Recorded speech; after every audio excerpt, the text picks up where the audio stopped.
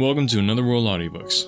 Thanks guys so much for tuning in today. Really excited about today's episode. I think you guys are really going to enjoy it. We're about halfway through Tarzan, and you know what that means.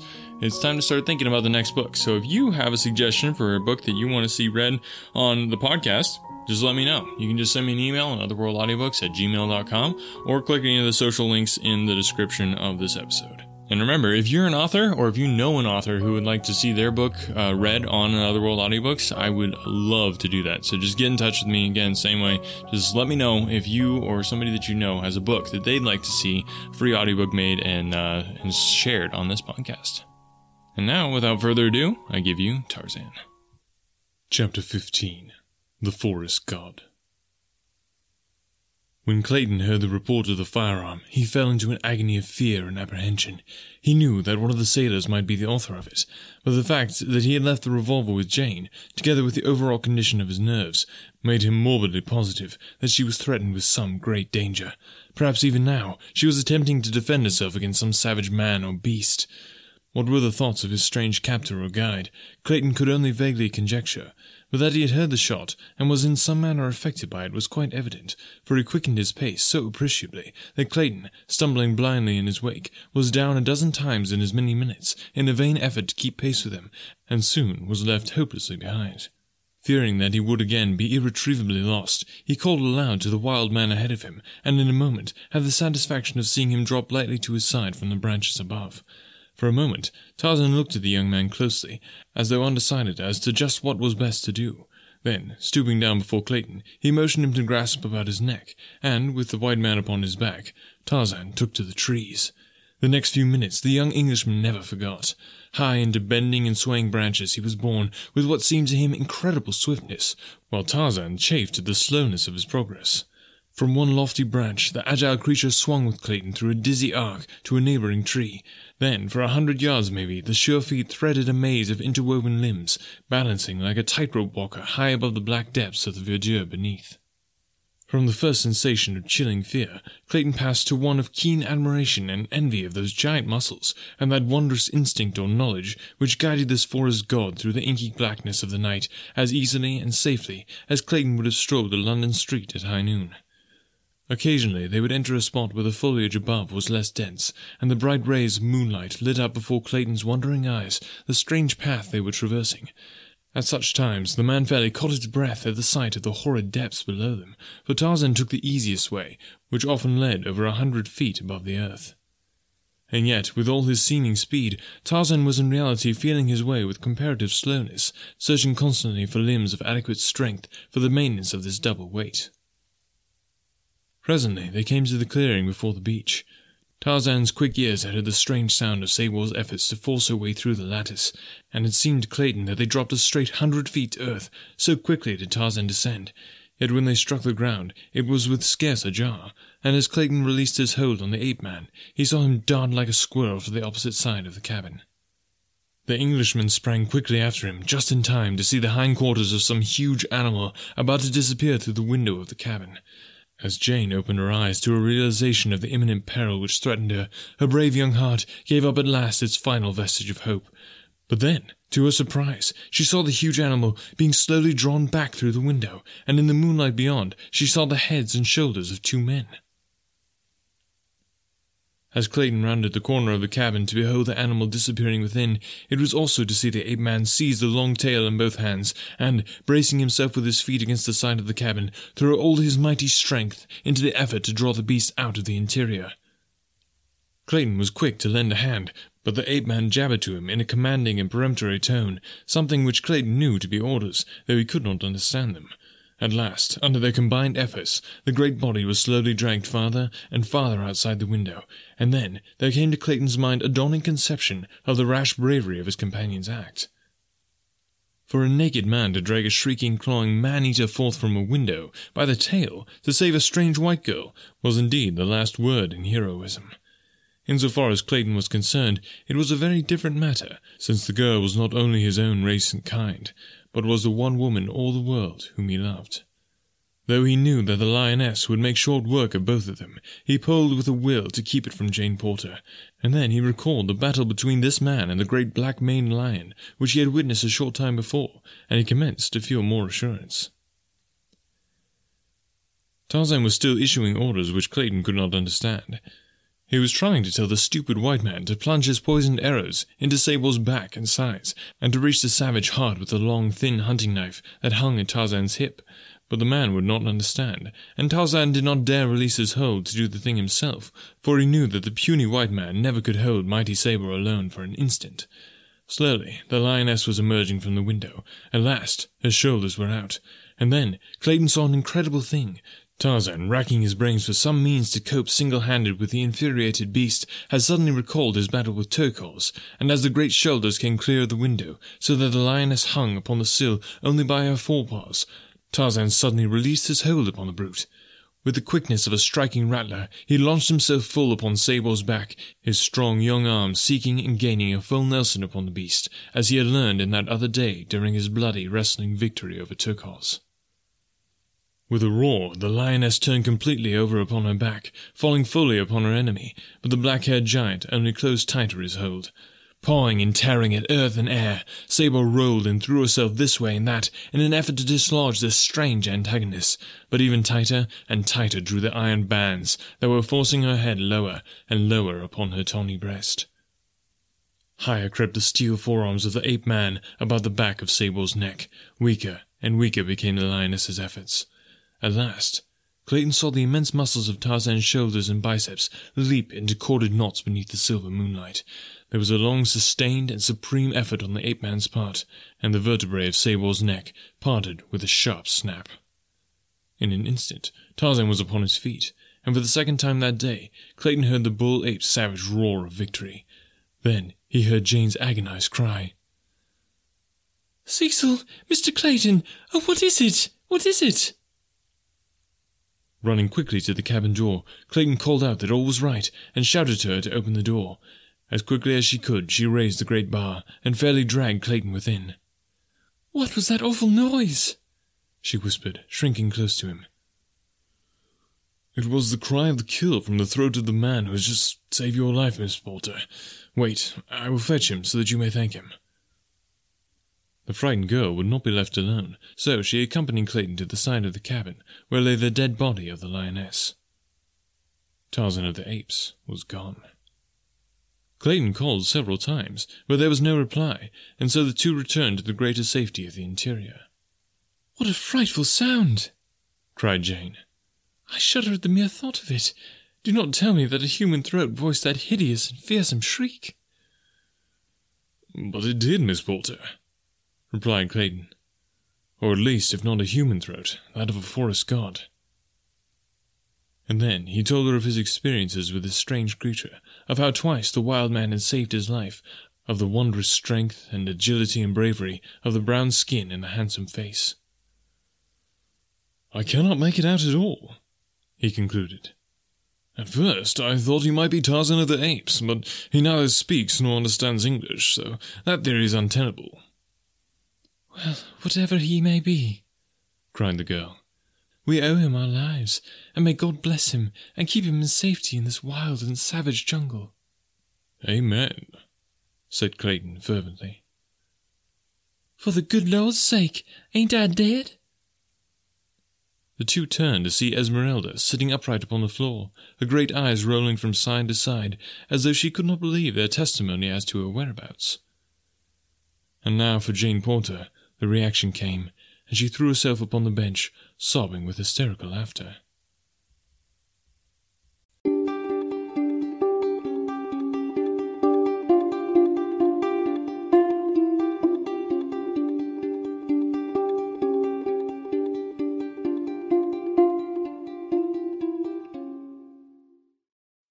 When you need mealtime inspiration, it's worth shopping Kroger, where you'll find over 30,000 mouth-watering choices that excite your inner foodie. And no matter what tasty choice you make, you'll enjoy our everyday low prices, plus extra ways to save, like digital coupons worth over $600 each week. You can also save up to $1 off per gallon at the pump with fuel points. More savings and more inspiring flavors make shopping Kroger worth it every time. Kroger, fresh for everyone. Fuel restrictions apply.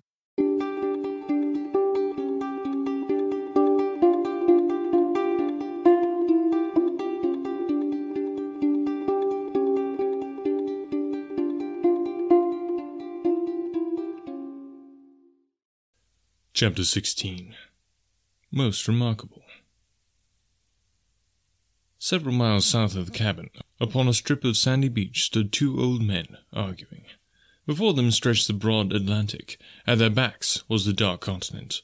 Close around them loomed the impenetrable blackness of the jungle. Savage beasts roared and growled. Noises, hideous and weird, assailed their ears. They had wandered for miles in search of their camp, but always in the wrong direction. They were as hopelessly lost as though they suddenly had been transported to another world. At such a time, indeed, every fibre of their combined intellects must have been concentrated upon the vital question of the minute, the life and death question to them of retracing their steps to camp. Samuel T. Philander was speaking. "But, my dear Professor," he was saying, "I still maintain that but for the victories of Ferdinand and Isabella over the 15th century Moors in Spain, the world would be today 1,000 years in advance of where we find ourselves. The Moors were essentially a tolerant, broad-minded, liberal race of agriculturists, artisans and merchants, the very type of people that have made possible such civilizations as we find today in America and Europe, while the Spaniards—" "Tut, tut, dear Mr. Philander," interrupted Professor Porter. "Their religion positively precluded the possibilities you suggest. Moslemism was, is, and always will be a blight on that scientific progress which is marked—" "Bless me, Professor!" interjected Mr. Philander, who had turned his gaze toward the jungle. "There seems to be someone approaching." Professor Archimedes Q. Porter turned in the direction indicated by the near-sighted Mr. Philander. "Tut, tut, Mr. Philander," he chided. "How often must I urge you to seek that absolute concentration of your mental faculties which alone may permit you to bring to bear the highest powers of intellectuality upon the momentous problems which naturally fall to the lot of great minds? And now I find you guilty of a most flagrant breach of courtesy in interrupting my learned discourse to call attention to a mere quadruped of the genus Felis. As I was saying, Mr.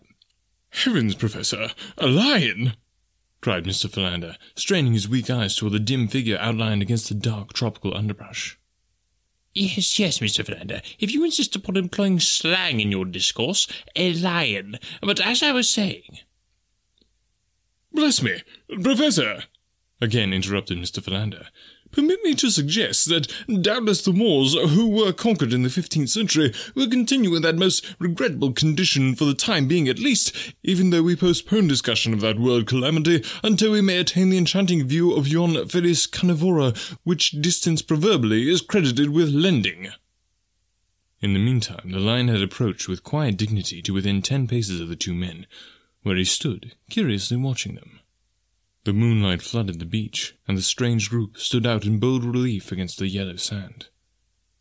Most reprehensible, exclaimed Professor Porter, with a faint trace of irritation in his voice. "Never, Mr. Philander, never before in my life have I known one of these animals to be permitted to roam at large from its cage. I shall most certainly report this outrageous breach of ethics to the directors of the adjacent zoological garden." "Quite right, Professor," agreed Mr. Philander. "And the sooner it is done, the better. Let us start now." Seizing the Professor by the arm, Mr. Philander set off in the direction that would put the greatest distance between themselves and the lion. They had proceeded but a short distance when a backward glance revealed to the horrified gaze of Mr. Philander that the lion was following them. He tightened his grip upon the protesting Professor and increased his speed.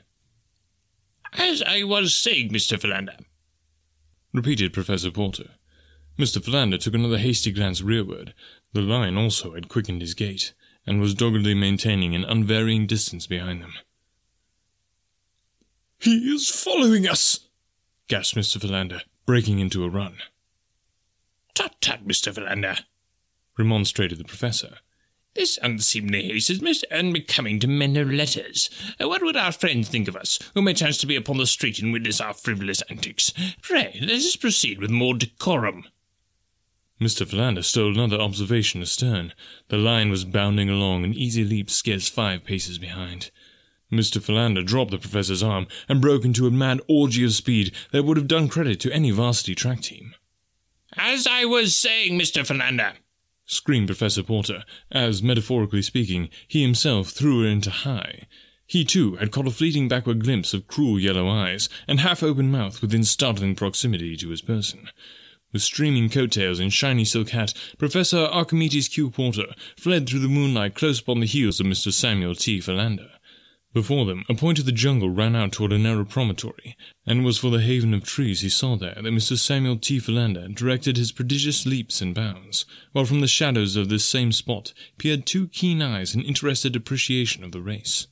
It was Tarzan of the Apes, who watched, with face agrin, this odd game of follow the leader. He knew the 2 men were safe enough from attack insofar as the lion was concerned. The very fact that Numa had forgone such easy prey at all convinced the wise forest-crafted Tarzan that Numa's belly already was full. The lion might stalk them until hungry again, but the chances were that if not angered, he would soon tire of the sport and slink away to his jungle lair. Really, the one danger was that one of the men might stumble and fall, and then the yellow devil would be upon him in a moment, and the joy of the kill would be too great a temptation to withstand.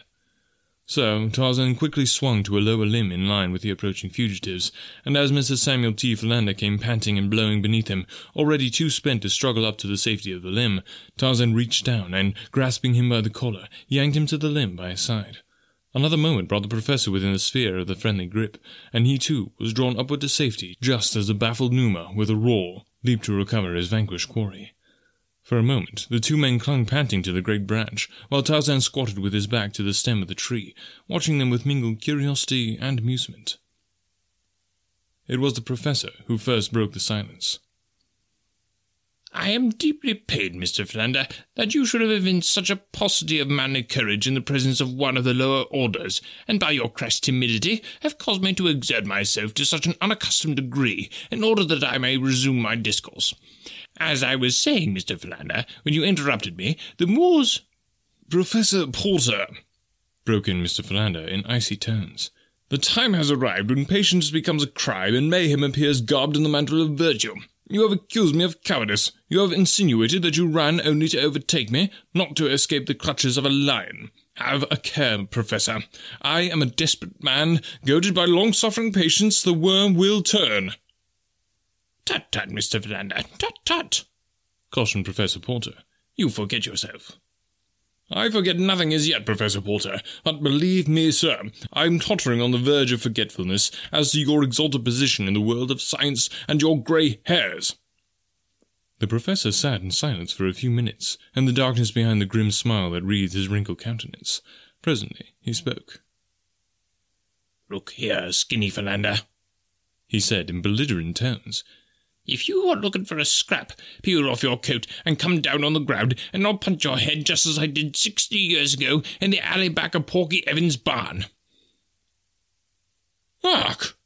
Gasped the astonished Mr. Philander.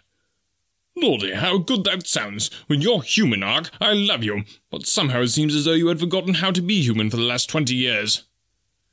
The Professor reached out a thin, trembling old hand through the darkness until it found its old friend's shoulder.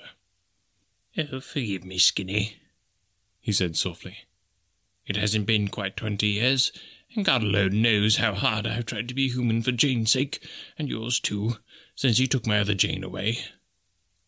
Another old hand stole up from Mr. Philander's side to clasp the one that lay upon his shoulder, and no other message could better have translated the one heart to the other. They did not speak for some minutes. The line below them paced nervously back and forth. The third figure in the tree was hidden by the dense shadows near the stem. He, too, was silent, motionless as a graven image. You certainly pulled me up into this tree just in time, said the Professor at last. I want to thank you. You saved my life. But I did not pull you up here, Professor, said Mr. Philander. Bless me, the excitement of the moment quite caused me to forget that I myself was drawn up here by some outside agency. There must be someone or something in this tree with us. Eh? ejaculated Professor Porter. Are you quite positive, Mr. Philander? Most positive, Professor, replied Mr. Philander. And, he added, I think we should thank the party. He may be sitting right next to you, Professor. Eh? What's that? Tut-tut, Mr. Philander, tut-tut, said Professor Porter, edging cautiously nearer to Mr. Philander. Just then, it occurred to Tarzan of the Apes that Numa had loitered beneath the tree for a sufficient length of time, so he raised his young head toward the heavens, and there rang out upon the terrified ears of the two old men the awful warning challenge of the anthropoid. The two friends, huddled trembling in the precarious position on the limb, saw the great lion halt in its restless pacing as the blood-curdling cry smote his ears, and then slink quickly into the jungle, to be instantly lost to view. Even the lion trembles in fear, whispered Mr. Philander. Most remarkable, murmured Professor Porter, clutching frantically at Mr. Philander to regain the balance which the sudden fright had so perilously endangered. Unfortunately for them both, Mr. Philander's centre of equilibrium was at that very moment hanging upon the ragged edge of nothing, so that it needed but the gentle impetus supplied by the additional weight of Professor Porter's body to topple the devoted secretary from the limb. For a moment they swayed uncertainly, and then, with mingled and most unscholarly shrieks, they pitched headlong from the tree, locked in frenzied embrace. It was quite some moments ere either moved, for both were positive that any such attempt would reveal so many breaks and fractures as to make further progress impossible. At length Professor Porter made an attempt to move one leg. It responded to his will as in days gone by. He now drew up its mate and stretched it forth again. Most remarkable, he murmured. Thank God, Professor, whispered Mr. Philander fervently. You are not dead, then? Tut-tut, Mr. Philander, tut-tut, cautioned Professor Porter. I do not know with accuracy as yet. With infinite solicitude, Professor Porter wheeled his right arm. Joy! It was intact. Breathlessly, he waved his left arm above his prostrate body. It waved. Most remarkable, he said. To whom are you signalling, Professor? Asked Mr. Philander in an excited tone. Professor Porter designed to make no response to this puerile inquiry. Instead, he raised his head gently from the ground, nodding it back and forth a half-dozen times. Most remarkable, he breathed. It remains intact. Mr. Philander had not moved from where he had fallen. He had not dared the attempt. How indeed could one move when one's arms and legs and back were broken? One eye was buried in the soft loam, the other, rolling sidewise, was fixed in awe upon the strange gyrations of Professor Porter. How sad, exclaimed Mr. Philander, half aloud. Conscious of the brain, superinducing total mental aberration. How very sad indeed, and for one still so young. Professor Porter rolled over upon his stomach. Gingerly, he bowed his back until he resembled a huge tomcat in proximity to a yelping dog. Then he sat up, and felt various portions of his anatomy. They're all here, he exclaimed. Most remarkable. Whereupon he arose, and, bending a scathing glance upon the still prostrate form of Mr. Samuel T. Philander, he said, Tut-tut, Mr. Philander, this is no time to indulge in slothful ears. We must be up and doing. Mr. Philander lifted his other eye out of the mud, and gazed in speechless rage at Professor Porter. Then he attempted to rise.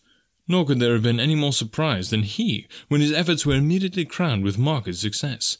He was still bursting with rage, however, at the cruel injustice of Professor Porter's insinuation, and was on the point of rendering a tart rejoinder when his eyes fell upon a strange figure standing a few paces away, scrutinizing them intently.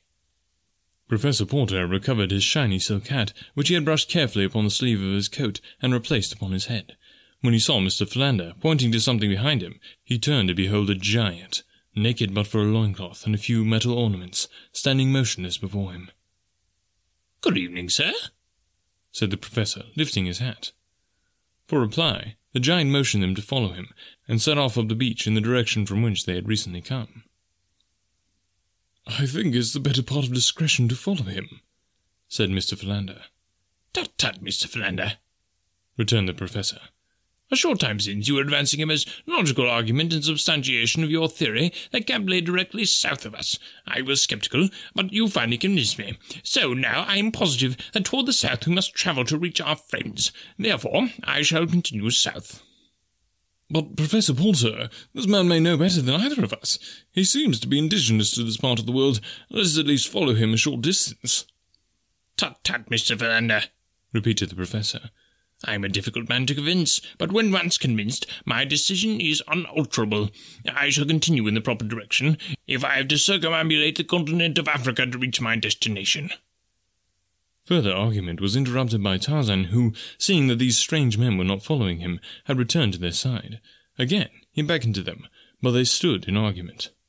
Presently the ape-man lost patience with their stupid ignorance. He grasped the frightened Mr. Philander by the shoulder, and before that worthy gentleman knew whether he was being killed or merely maimed for life, Tarzan had tied one end of his rope securely around Dr. Philander's neck. "Tut, tut, Mr. Philander," remonstrated Professor Porter. "It is most unbeseeming in you to submit to such indignities." But scarcely were the words out of his mouth ere he, too, had been seized and securely bound by the neck with the same rope. Then Tarzan set off toward the north, leading the now thoroughly frightened professor and his secretary. In deathly silence, they proceeded for what seemed hours to the two tired and hopeless old men. But presently, as they topped a little rise of ground, they were overjoyed to see the cabin lying before them, not 100 yards distant. Here Tarzan released them, and, pointing toward the little building, vanished into the jungle beside them. Most remarkable, gasped the professor. But you see, Mr. Philander, that I was quite right as usual, and but for your stubborn wilfulness, we should have escaped a series of most humiliating, not to say dangerous accidents. Pray allow yourself to be guided by a more mature and practical mind hereafter, when in need of wise counsel. Mr. Samuel T. Philander was too much relieved at the happy outcome of their adventure to take umbrage at the professor's cruel fling. Instead, he grasped his friend's arm and hastened him forward in the direction of the cabin. It was a much-relieved party of castaways that found itself once more united. Dawn discovered them still recounting their various adventures, and speculating upon the identity of the strange guardian and protector they had found on this savage shore. Esmeralda was positive that it was none other than an angel of the Lord, sent down especially to watch over them. "Had you seen him devour the raw meat of the lion, Esmeralda?" laughed Clayton. "You would have thought him a very material angel."